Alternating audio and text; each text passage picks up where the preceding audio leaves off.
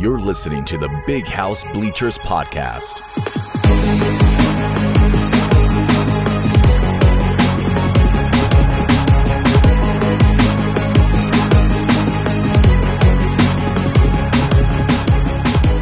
Welcome to episode 3 of the Big House Bleachers Podcast. I'm Michael Smeltzer. I'm here with Matt Hartwell. Matt, how you feeling? I'm feeling fantastic, Mike. I mean, 7-0, whooped the shit out of Penn State. Doesn't get much better than what we saw yesterday. It really doesn't. You know, this is what it's all about when you're a fan. This is what you want to see. You go into a top 10 matchup.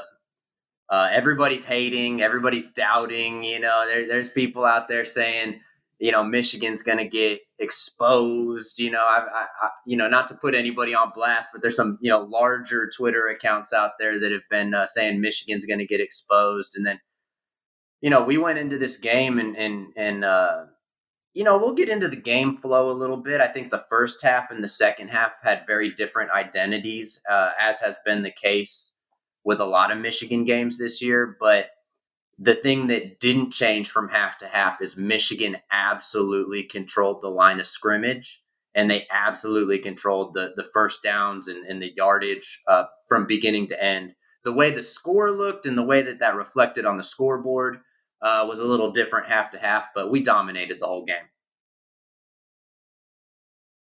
Yeah, I mean, absolutely kudos to the run game and the offensive line. I mean, really, when you break it down to the nitty gritty, though it's a great team win, I feel like the 60% of this win goes to obviously that offensive line and Blake Corum and Donovan Edwards putting together a massive game on the ground.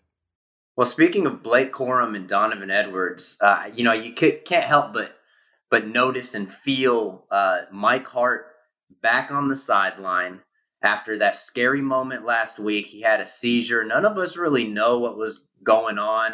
I had a feeling he might be on the sideline because I saw him Friday at a high school game recruiting, and so I thought that was a good sign. He was out doing some football activities, but I mean, what an amazing energy the running backs had. And so, you know, I actually want to start our positional breakdown with the running backs, not the quarterback, you know, how we normally do it. And so let's talk a little bit about the RBs, bro. What'd you think? A well-deserving kickoff to the show to talk about the running backs. I mean, Donovan Edwards, Blake Corum, obviously amazing as usual, 166 yards, 2 touchdowns. But Donovan Edwards, in his return from injury, also reeling in a couple touchdowns, as well as 173 yards of his own. I mean, I thought it was amazing. An amazing comeback for Mike Hart to see him on the sidelines. I feel like that kind of pioneered that excellent game for the two of them, and just amazing to see. Just watch all of it unfold. Yeah, man, it's wild. You know, you look at the box score after the game, and Donovan Edwards actually had more yards than Corum. And I'm sitting here thinking Corum is putting together one of the most epic running back masterpieces of any Michigan running back ever in a top 10 matchup. And then all of a sudden you look at the box score after Donovan breaks a few big runs, and it's holy shit, dude.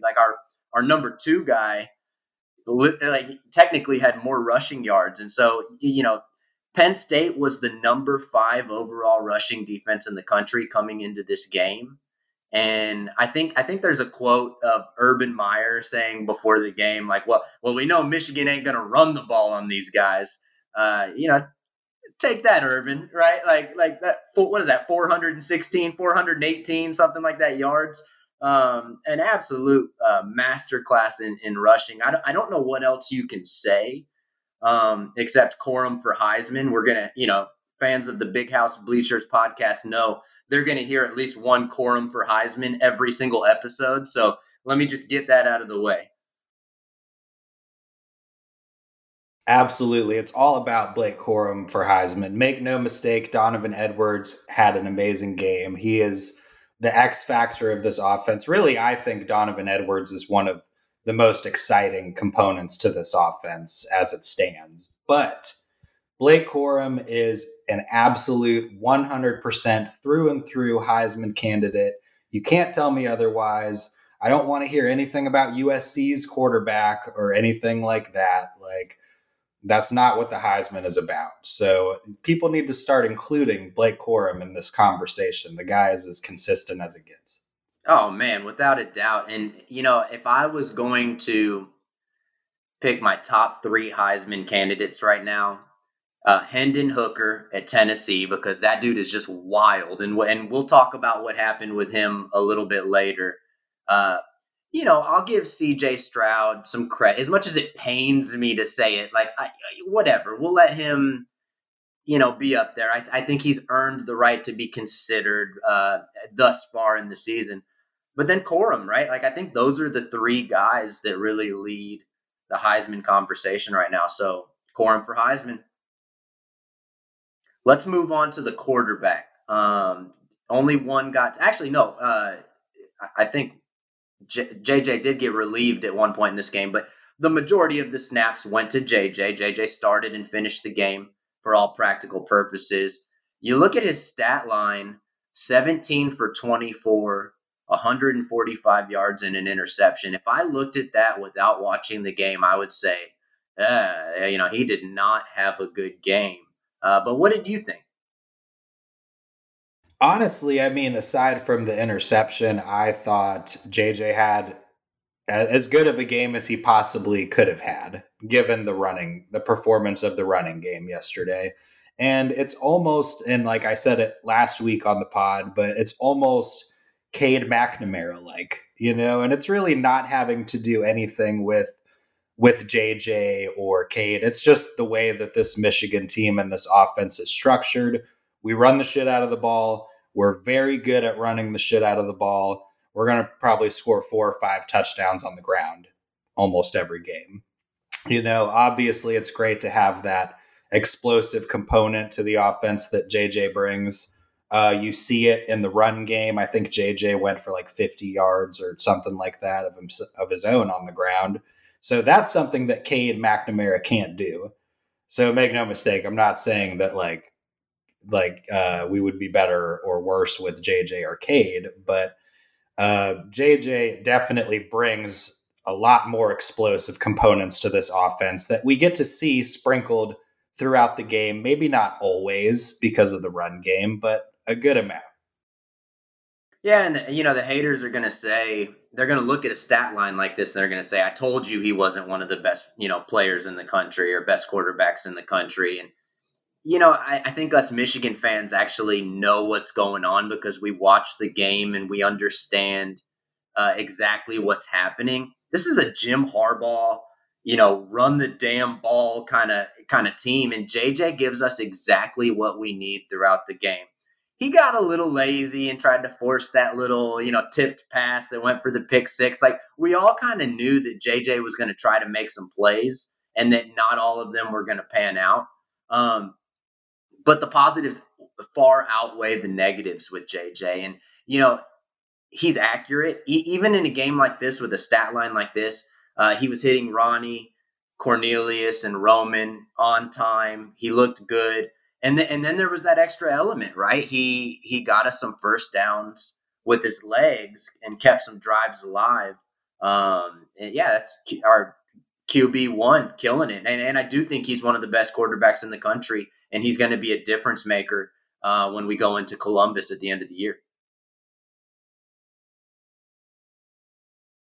I will say this, Mike, that he does need to take care of the football a little bit better. And that's really not even a knock against his interception or anything like that. It's more just kind of I know you saw the one play where he was sensing the sack, coming right his way, and he just threw that shit up in the air. And I think it floated down, luckily, into the hands of Blake Corum. But I mean, it was kind of a stroke of luck that he was able to force that play. I mean, Jim Harbaugh, you saw on the sidelines, just shook his head and didn't even laugh or joke or anything, but you could tell. I mean, obviously he was just kind of like, what the fuck about it going his way. But He just needs to be careful about what he's forcing and things like that.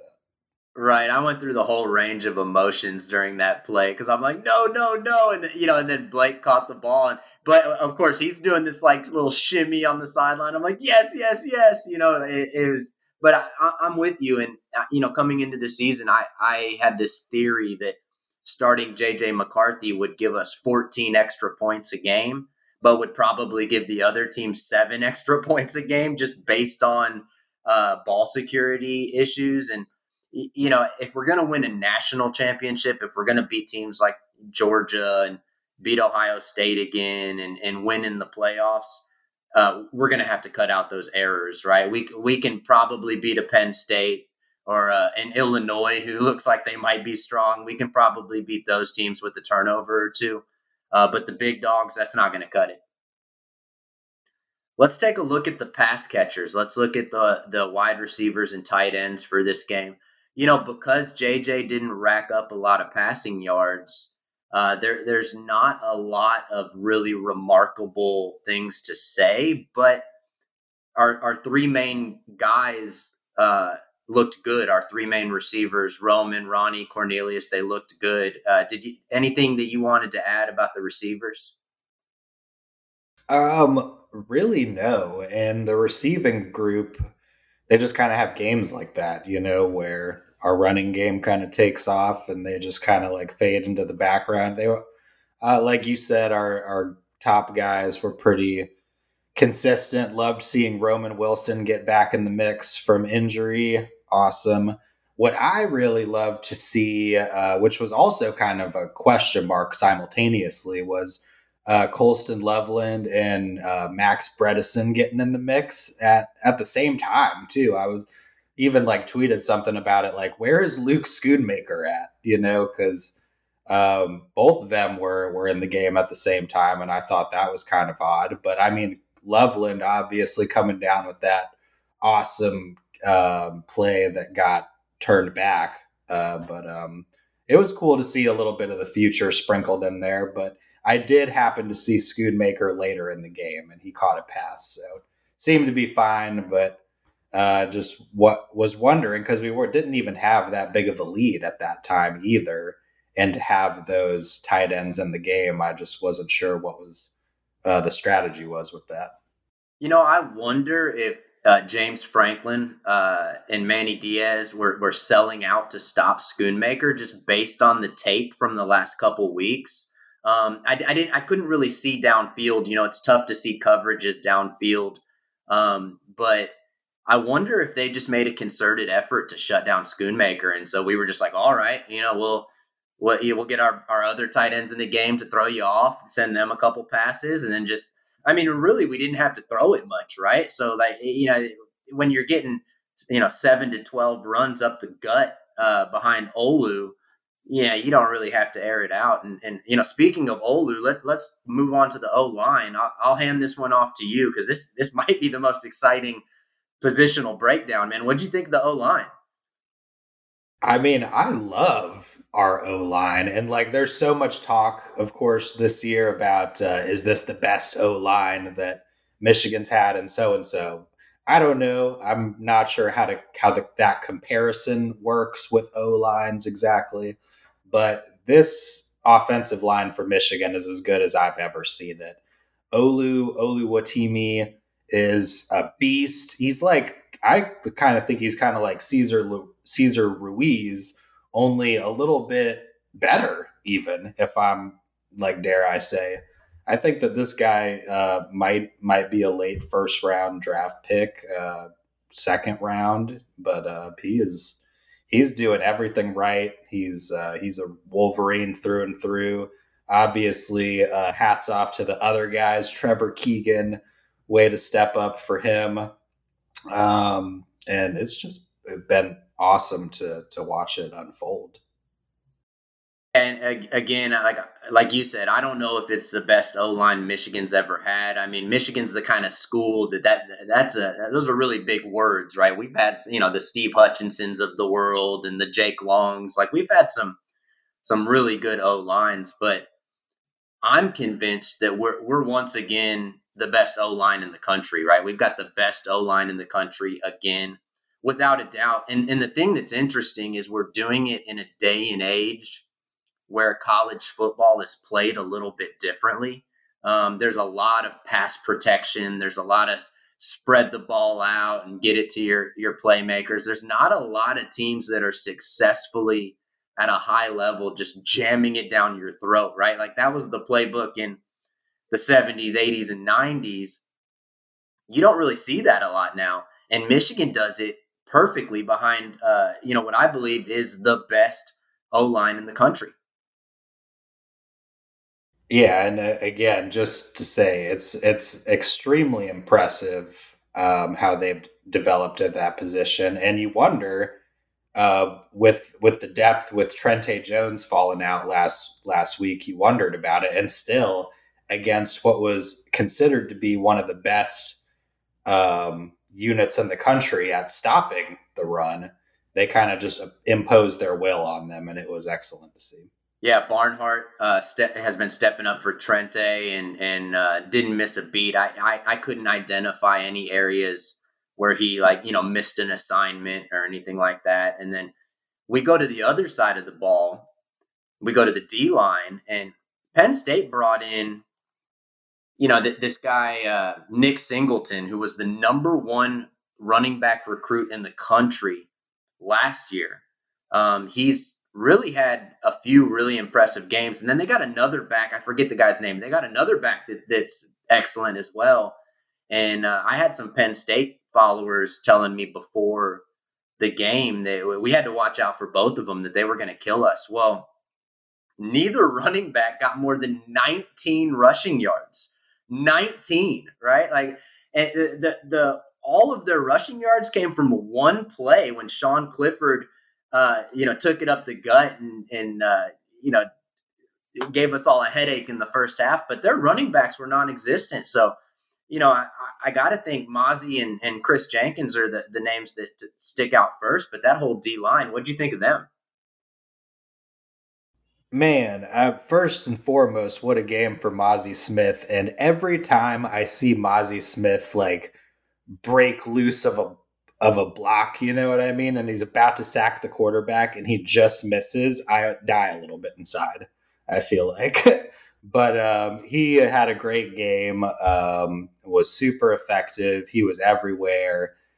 Jenkins also very solid. Looked to me like I don't know what the snap counts were, but it looked like Yabi Oki was kind of a little bit absent from this game, minus a couple of one or two snaps that he was pretty effective. But Chris Jenkins was very effective.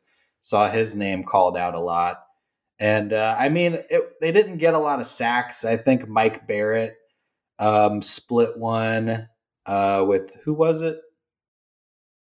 I don't remember. Mike Barrett split one, and then R.J. Moten got the other one. I know that. That's right. R.J. Moten got one, and Mike Barrett split one. It might have even been with Chris Jenkins. I can't remember. Don't quote me on that. But I thought they were effective. Obviously, Clifford escapes the pocket a lot. He's afraid to take the sacks, understandably so, but he was rattled all throughout the game, constantly running outside of the pocket from what I remember. And they just wreaked havoc on him. So we took the win, that's for sure. And we saw something similar to what we've seen a lot this season, where they were getting amazing pass pressure, but they couldn't bring the quarterback down. And then as the game went on, they started to just continue to wear down that O-line. The quarterback took some hits. Everybody on the offensive side of the ball started to slow down a little bit. And then finally, that's when we saw those sacks come in at the end of the game. But I'm with you, man. I die a little on the inside. They get into the backfield. They get both hands on the quarterback. I know Sean Clifford's not a small dude, but you got to bring him down. Come on. Especially Mozzie Smith. I mean, the guy is so close on so many big plays and sacks and things like that, and he's always just that close, and they break loose on him. So I think we're just saving them all for the Buckeyes, man. I think just first quarter, we're just gonna go after Stroud. So the linebackers, I'm looking at the linebackers, and we could just say the same thing about Junior Colson every week. He's amazing.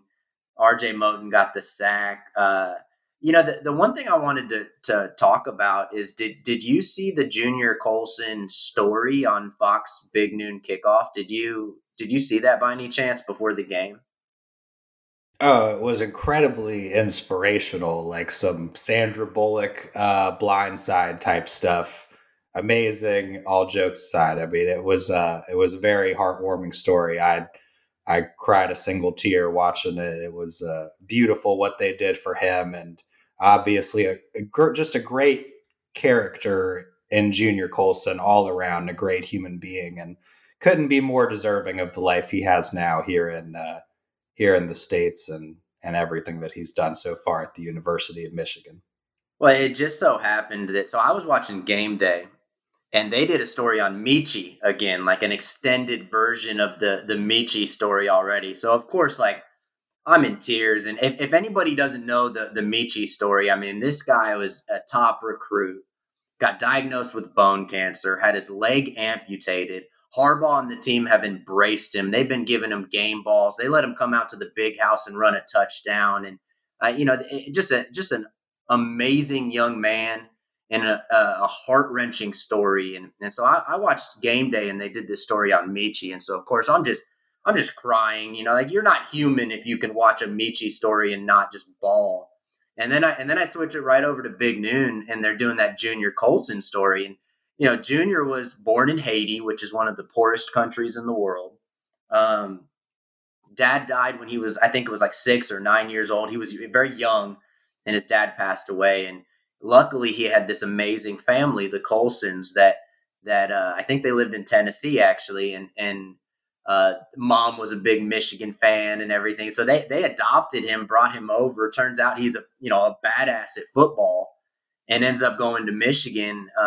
It's just really cool when you get these beyond. Buy the movie rights, Disney. Yeah, right, exactly. Blindside 2. All right, let's move on to the secondary here. I didn't see them much for some reason. It felt like they must have been doing a good job because the ball didn't seem to get into the secondary very much. So it was hard for me to tell how each individual was playing. What's your assessment? Well, I got to talk about first Will Johnson's hit on Sean Clifford. Oh my goodness. Sit down, Clifford. Sit. It was amazing. I mean, Will Johnson, you've just been waiting for him to like come up with a play, just feeling it, and have kind of like a Michigan moment. And he delivered that during Sean Clifford's run, where he just hit him with the shoulder, didn't even move. Sean Clifford fell down like a little bitch, and Will Johnson gave him one of those looks like, yeah, we're going to win this football game. And it was amazing. Is it just me, or does Michigan just destroy Sean Clifford every year? It's been like 9 years in a row. We've just killed that fucking guy. Like, if I were him, I would just refuse to play Michigan again. I'm sure he has like 5 more years of eligibility or something. That dude's never going to go away. But for as long as I can remember, we've been just destroying Sean Clifford. It feels like he's like taking off on a stretcher every single game. I know. And, it's really not even just us. Poor Sean Clifford. Penn State, they've done a bad job over the last couple of years of protecting that guy. And this was supposed to be kind of the year that offensive line was improved around him. And for all intensive purposes, they were for the first 5 games of the season. But anyways, also in the secondary, I just want to get a little rant out. Those guys have got to stop dropping interceptions, for the love of God. We should have like so many interceptions. DJ Turner, specifically, I'm calling you out. You're not watching the Big House Bleachers podcast, but he might.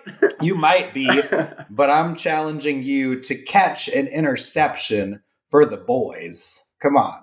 Man, so I had the same reaction because that was the second one that was like could have gone to the house, right? The one he had a couple weeks ago, it was just in his bread basket. Should have taken it to the house. And then this one, it looked like he might have had one guy to beat, and probably could have taken it.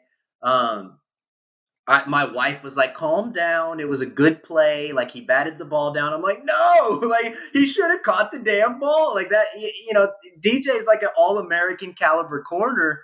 And joking aside, uh, we love DJ Turner. Like he's the fucking man. Like we know One of DJ. the best athletes in the secondary, but that's exactly why we pick on him. You know what I mean? Because you expect your guys at your veteran guys at those positions, and you expect DJ Turner to come down with that play.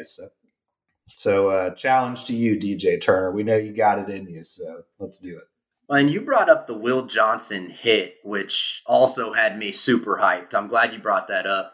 But what got him in the game and got him a little more playing time at that point in the game was actually Jamon Green looked like he went down with like a little shoulder injury, and he already had like a shoulder brace on. I don't recall him getting hurt in a prior game. I could be wrong. I might have missed it, but he did come back in, so I'm not super worried about it. But it looked a little, I was a little sketched out seeing him come off the field. Do you know anything about his injury?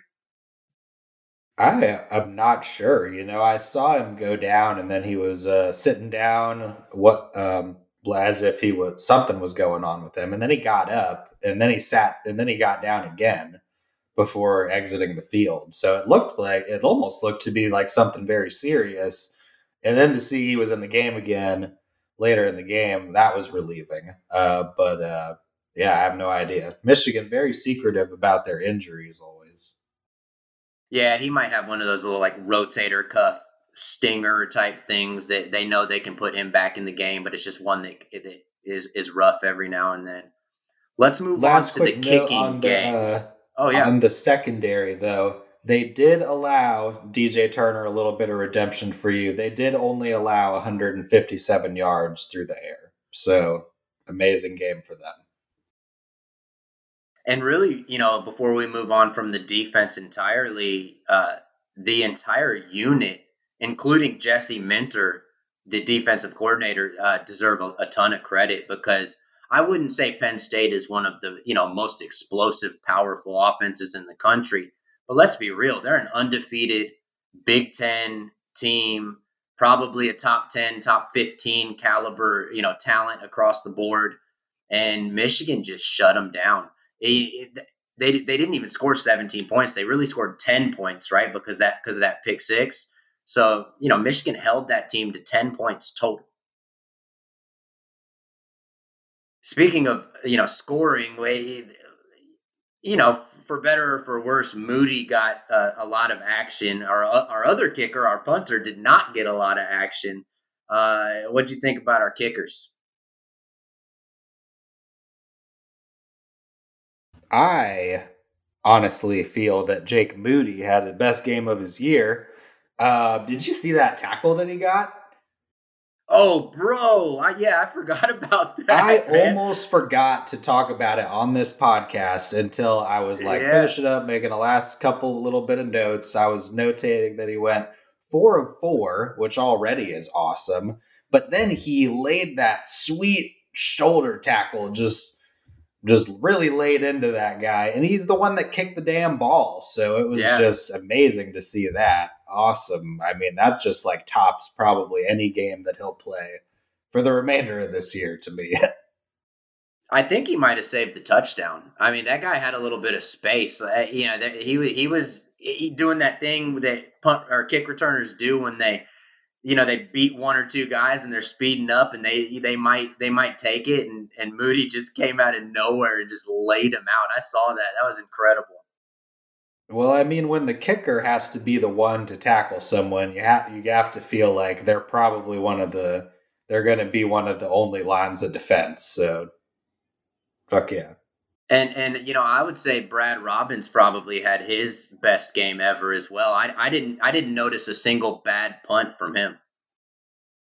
Yeah, nor a punt at all for Brad Robbins. I mean, excellent to see that. I will say that, like, I'm missing Caden Colasar a little bit, and his special teams nuisance finesse that he brings to that special teams defensive unit. You know, getting in people's faces, wreaking havoc. They haven't really had that when it comes to preventing special teams plays or anything like that. So missing you, Caden. But other than that, I mean, I thought a great all around game from special teams. So to yesterday, just because of Jake Moody and his fucking awesome tackle. Yeah, and you know, let's talk a little bit about game flow now. We didn't really touch on that yet. For me, it was an incredibly frustrating first half. Because of all of the field goals. You know, we've talked about this on the pod before where we don't know if it's the offensive play calling rhythm or, you know, if it's just execution, but for whatever reason, we show the ability to move the ball down the field with ease. And then for whatever reason, it just dies, you know, at somewhere. We either questionable play calling or we miss a pass or we take a sack or a penalty or a TFL. And the 16-14 at the end of the first half. If you would have told me that prior to the game, I probably would have been like, all right, you know, Michigan's playing pretty well. Like we got a little lead, like top 10 matchup. Okay. But then you watch the first half and the way that it unfolded, I was actually concerned that we were going to lose the game. I thought we were leaving the door open. Penn State was going to stay close. They were going to figure some shit out in the second half, and we were going to look back at those field goals and wish they were touchdowns. How were you feeling at halftime? You know, Mike, I honestly feel like this is one of the most fascinating Michigan teams we've ever seen, just because it's almost as if they like get their opponents into like this dogfight in the first half. And then by the time the second half comes, these guys got nothing left for them or something. I really don't know what's happening, but I mean, it's almost as if it's a part of their game plan at this point to like be narrowly either tied or narrowly winning over any opponent that they're facing at halftime. And then just out, fucking kill them at after halftime. It's just the flow of each game. And I yesterday I wasn't really worried in the slightest because one, they picked up that pick six, but other than that, early on you could see that this Penn State offense was not going to be able to move the ball. They tried the run, two or three drives consecutively was shut down. Went to the passing game. That also wasn't working. Got an extremely lucky break on that long Clifford run. That was painful to watch every 20 seconds that was taking place. But other than that, I mean, I think Michigan just kind of plays its game flow can be best described as we play with our food for a half and then we win for an entire second half. I love that metaphor. See, for me, I think it's just the trauma of like years past, you know, that creeps up on me where I'm like, we're gonna lose to this team that we're just way fucking better than. You know, shades of Michigan State and Ohio State in years past. Every time we go down and get a field goal and not a touchdown, I'm like, oh my God, here we go again, right? Like we're gonna outgain them and somehow they're gonna figure something out. I should have remembered like this is Penn State, it's not Michigan State, right? Like, Michigan State, for whatever reason, like the flukiest stuff happens in those games. But yeah, I was a little nervous. And maybe that was just me spiraling at halftime or whatever. But then we came out in the second half and just showed we are a much, much better football team than Penn State. I don't think anybody came out of that game thinking like, oh, well, Penn State just had a bad day or anything like that. It's like, no, Michigan asserted their dominance in a top 10 matchup and really proved that they're one of the best 3 or 4 teams in the country. There's really no argument you can make now that says Michigan's not in that top 3 or 4 teams. Absolutely. They crushed it. And I'm obviously going to have a fit if, obviously Tennessee took care of business against Bama, but it's yet another situation where an SEC team is beating another SEC team. So hopefully we just don't find ourselves in a situation where there's any drama this week where SEC bias and Michigan is being forced to on the outside looking in after another good performance. Hopefully they get their due credit. Well, you're gonna be mad at me when you see my power rankings. We'll talk a little bit about Tennessee later in the show when we unveil the pump the brakes segment. But let's look at our 5 bold predictions. Go ahead and kick off your 5 bold predictions for Penn State, and let's see how you did. All right. So I led off my 5 bold predictions with Mike Morris would lead the Big Ten in sacks after this game, which obviously that did not happen. He was already a half sack behind Jacoby Windman of Michigan State. Um, and he didn't have a sack at all yesterday. He had an awesome tackle for loss early in the game. Made an excellent play for as far as that's concerned, but no sacks for Morris. Second prediction, I did get correct. Penn State throws for under 200 yards. We did hold them to about 154 passing yards, if I'm not mistaken, total between Clifford and Aller. And JJ over 300, I had as my third prediction. JJ did not even come close to going over 300 yards for a second week in a row. But again, he was not called upon to do such a thing. Do I believe that he's capable of doing it if called upon? Absolutely. But that running game just went crazy, which leads into my fourth prediction. Donovan getting into the end zone. Double right. Donovan did get into the end zone and score a couple touchdowns. And fifth, I had Michigan stops a corny James Franklin special teams play, which I don't really think we had any crazy James Franklin I'm so surprised. wackadoo special plays or Yeah, anything like that. I am so surprised he didn't fake a punt from his own 30 halfway through the second quarter or something. You know what I mean? Like he outsmarts himself so often. I'm surprised we didn't see that. So you didn't even really have an opportunity to stop anything like that. Nothing at all. I was surprised. When I write my bold predictions, I make sure that I don't look at yours first. So it's completely separate. And I just happen to have 2 of the exact same predictions that you had this week. My first prediction was Sanders still rocks the turnover buffs. I figured he's so active on defense, like he's the guy to rock the buffs this week.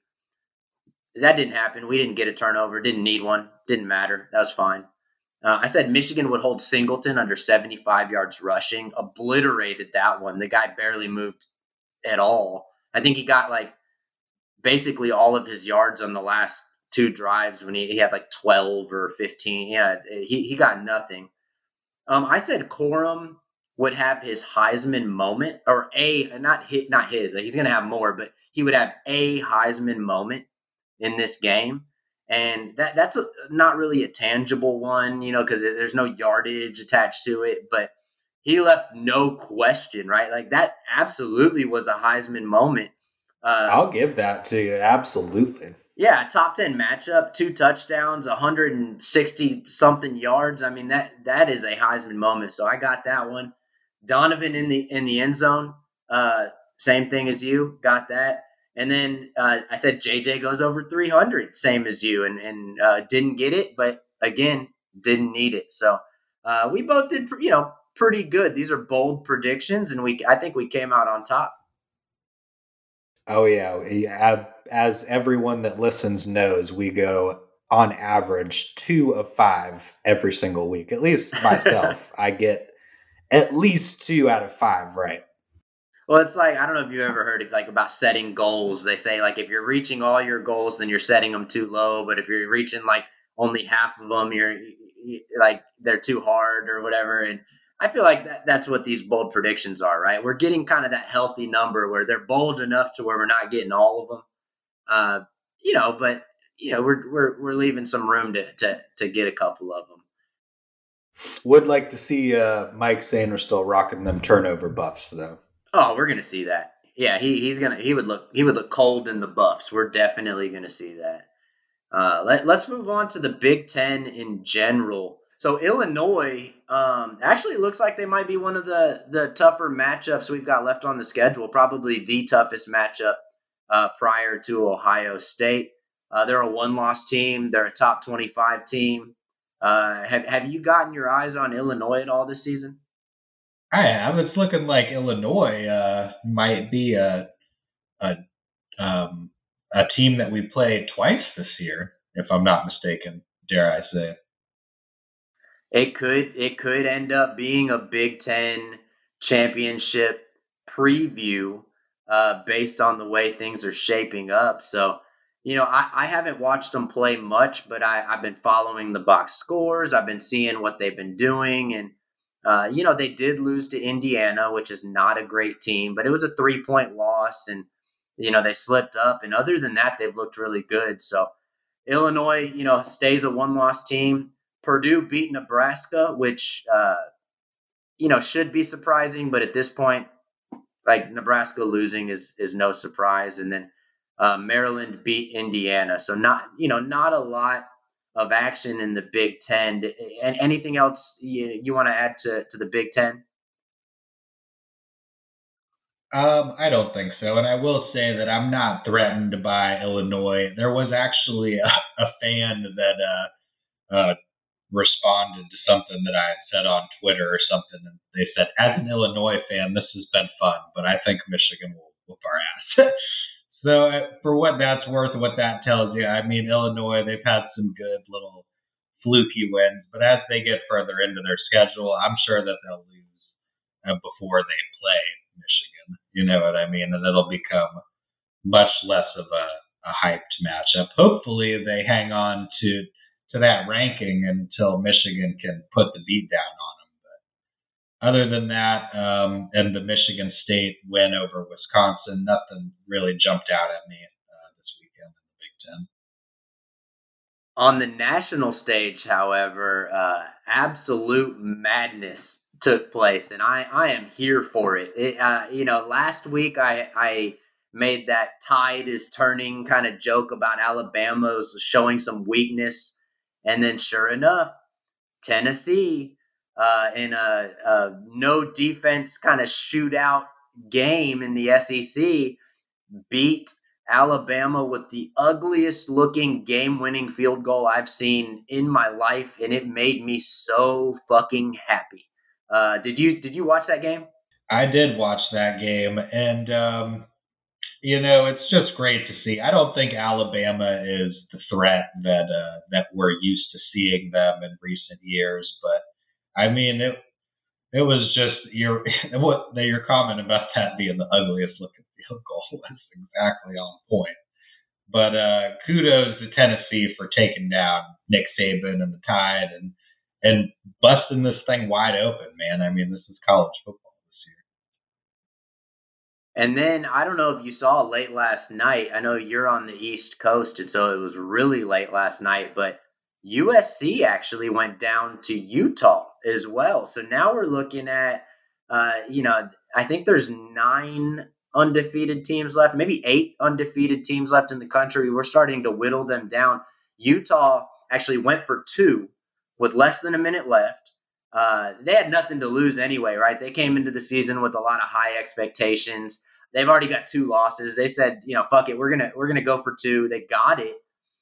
Lincoln Riley, Caleb Williams, the USC Trojans drop a game, and for a Pac-12 team to lose, I think that pretty much solidifies that they won't make the college football playoff.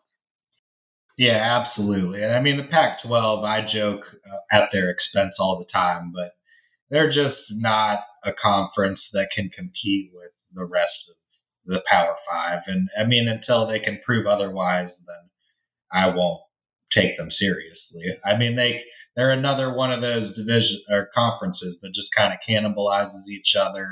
Guaranteed that every one of their teams is going to take on some losses throughout the season, and there's just no real threat that they pose to any of the Big Ten or SEC or anything like that. Yeah, and so TCU beat Oklahoma State, so there's another unbeaten that goes down. And if I was going to pick one of those two to lose, I think Oklahoma State losing is better because TCU is more likely to drop a game later in the season. Specifically, I think they'll lose to Texas. Ole Miss did not look great, but stayed unbeaten against Auburn. And then Syracuse is building quite the resume. Syracuse is still unbeaten. Of the lower ranked unbeaten teams, does anybody stick out to you as a potential college football playoff dark horse? I kind of like TCU. I think that they've done well. Ole Miss, I'm sure that it's only a matter of time. They have yet to really play anybody of actual significance on their resumes, so they still have yet for us to figure out what they're actually made of. Syracuse, they're in a division that could be up for grabs. We'll see what happens. They've been known to give Clemson problems, so we'll see how that pans out. I don't think Clemson is really all that this year. I think that they have yet to be truly tested. I mean, some of those teams have wins against like NC State and stuff like that on their resume, but I don't really trust NC State, understandably so, after last weekend. But other than that, I don't really see too many actual threats. I think Bama, they still probably belong in like the top 5 or 6. So it's difficult for me to say whether or not TCU is a top 5 team. But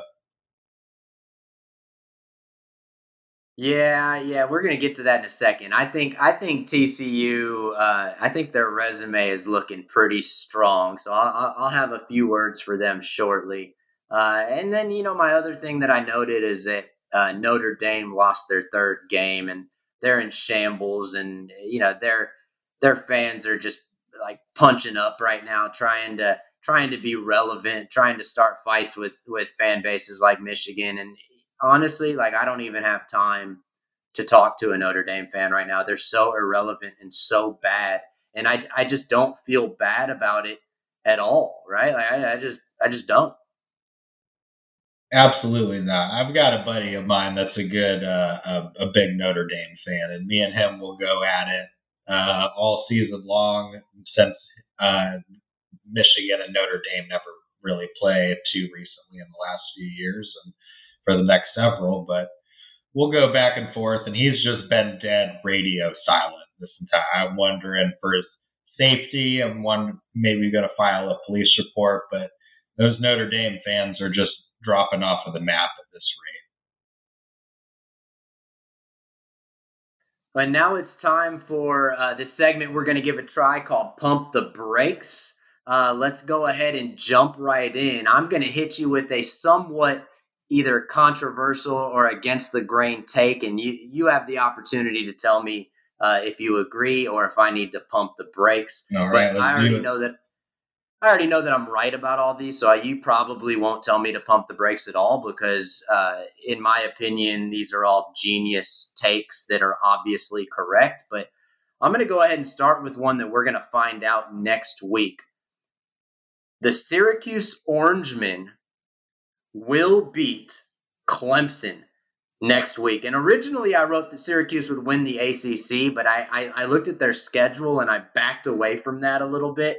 But Syracuse just beat NC State, who I was not really that high on, but a lot of people were high on NC State.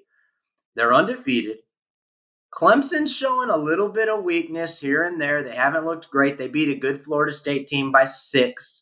I am going to say that given the trend of college football, Bama going down this week, that Syracuse will beat the Clemson Tigers. I'm not even going to disagree with that take. That's a brilliant take. Keep driving. Let's keep driving. What you got, Matt? So, I have Mel Tucker or Marcus Freeman on the hot seat this year. I'm going to go ahead and tell you to pump the brakes, because there is no way in hell that the Michigan State Spartans are going to give up on their saint, the Messiah, the Savior, Mel Tucker. They will go down. They will go down burning with Mel Tucker. Now, Marcus Freeman, I don't know. I think they'll give him more than just 1 year. But with the state of college football, who knows? If they see a sexier option, they might go after him. But we're gonna pump the brakes on the Mel Tucker thing, and I hope that he's there for the entirety of his contract, so we can see him just spiral with the Spartans. Next up for me, I'm going to go ahead and say that Illinois is the third best team in the Big Ten. I think we all know Ohio State and Michigan. Whatever order you have those two in, they're number one and number two. The Illini are the third best team in the Big Ten. I'm going to go ahead and tell you to pump the brakes on that one, Mike. Wow. Why so? And I'm just going to say they're in a weak West. I know that they've impressed with some wins over Iowa. I think that they're up there, probably maybe the fourth best team. I still believe that Penn State is probably on a little bit different of a level than Illinois. I mean, it's still Illinois. They've pulled out some good wins. I know they handled Minnesota. They handled who else they got here? They got Minnesota. They got a 9-6 juggernaut win against Iowa. Yeah, I mean, I think they've done some things. They beat Virginia, beat Wisconsin, so they've done some things. But I'm going to say pump the brakes, fourth best. All right, what you got? So I'm going to say Alabama is not a playoff team this year. Yeah, there's nothing to say there. I agree with you. Bama's not going to make the playoffs. Let's keep driving. Cold take. All right, you're going to love this one. I crafted this one just for you, my friend. Tennessee is the number one team in the country. Now, let me explain. I am not saying that Tennessee is the best team in the country. I believe that a scheme like Michigan could probably beat them. I believe a team like Ohio State could probably outscore them. But given their resume, they've won 4 out of their last 5 games, or 4 out of their last 5 wins have been against AP top 25 teams. By resume, the Tennessee Volunteers have earned the right for at least 1 week to be the number one team in the country.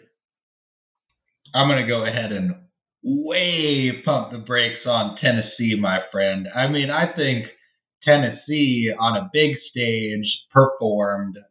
They handled their business against Alabama, have cast Alabama and Nick Saban off to the realms of irrelevancy for this year.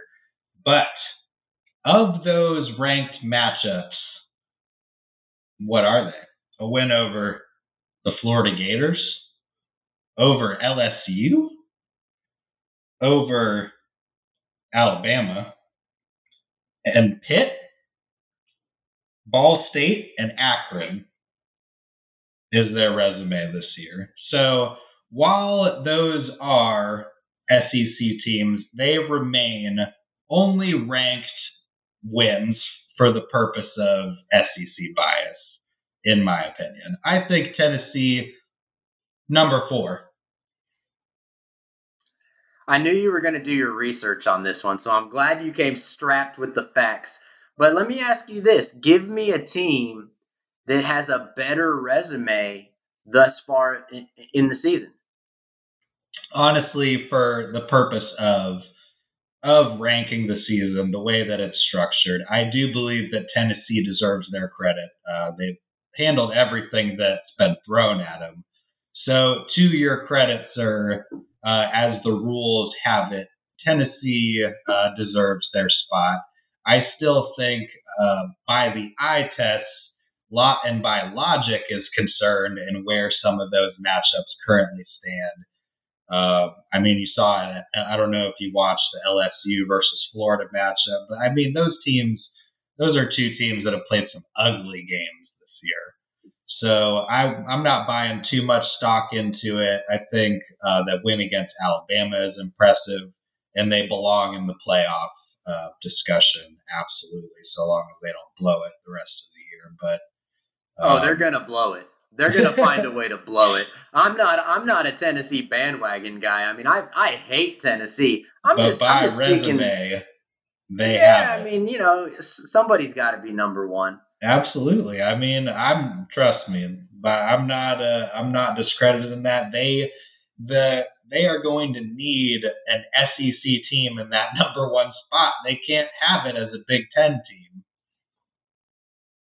Right. And if you put Georgia on the side of their helmet and then play through their schedule, that they would be ranked number one, right? And so a lot of it has to do with just the brands that we're used to seeing. All right, let's keep on driving. What you got? I got Blake Corum for Heisman, and really, I mean, that's also more of a freezing cold take at this point. If I'm not mistaken, I mean, who have we really got competing against him? I know it's a quarterback award, and quarterbacks are going to be more heavily looked at upon it, but Blake Corum is just as consistent as it gets. Just an All-American, college football player. Just he's guaranteed to light up the scoreboard every single week. I love him. Well, and I'm not going to tell you to pump the brakes on this one. So I keep driving, honk the horn a couple times, flick off a Buckeye out the window, keep on driving, right? Like Blake Corum will win the Heisman. Let's go. So my last one for you is this is kind of similar to the Tennessee discussion. I've got TCU as a top 5 team right now, and I think a lot of people would argue with that. They've taken the top half of the Big 12 and pretty much demolished them.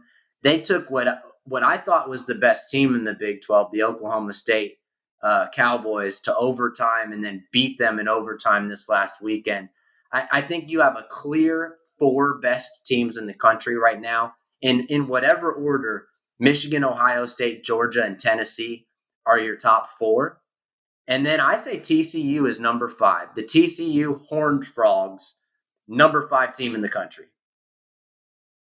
And I am honestly, I'm probably going to do a half-ass pump. Really, we're probably going to hydroplane on this one because I'm really very on the fence about it. I mean, TCU, they're very deserving of that spot.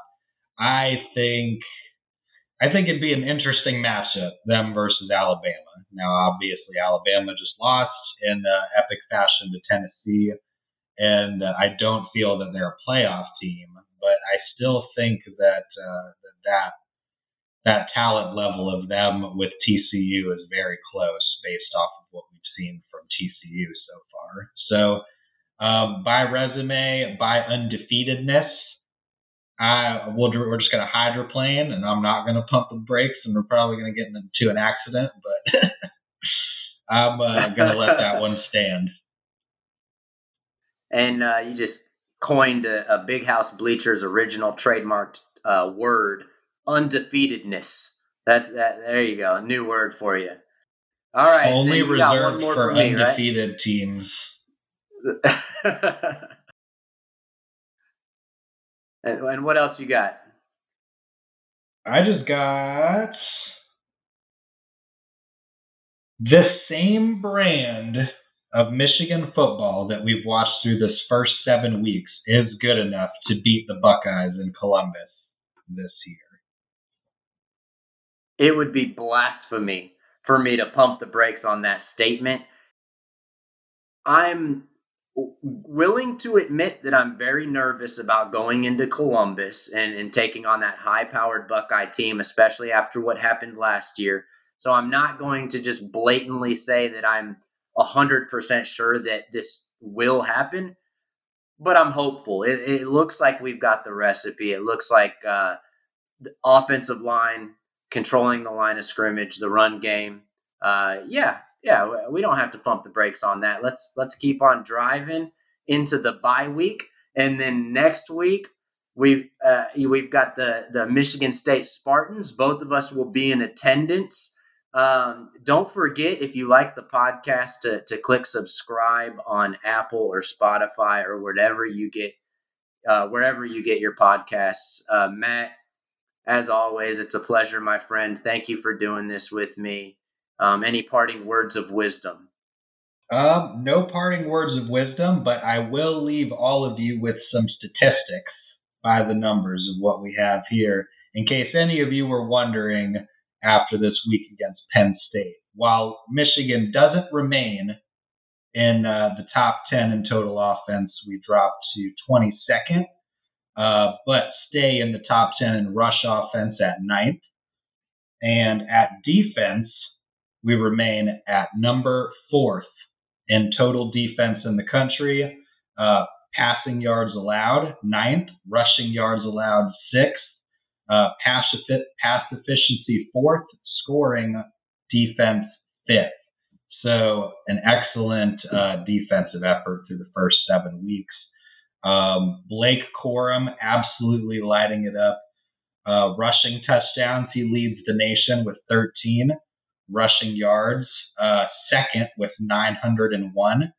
Rushing yards per game, 6th with 128.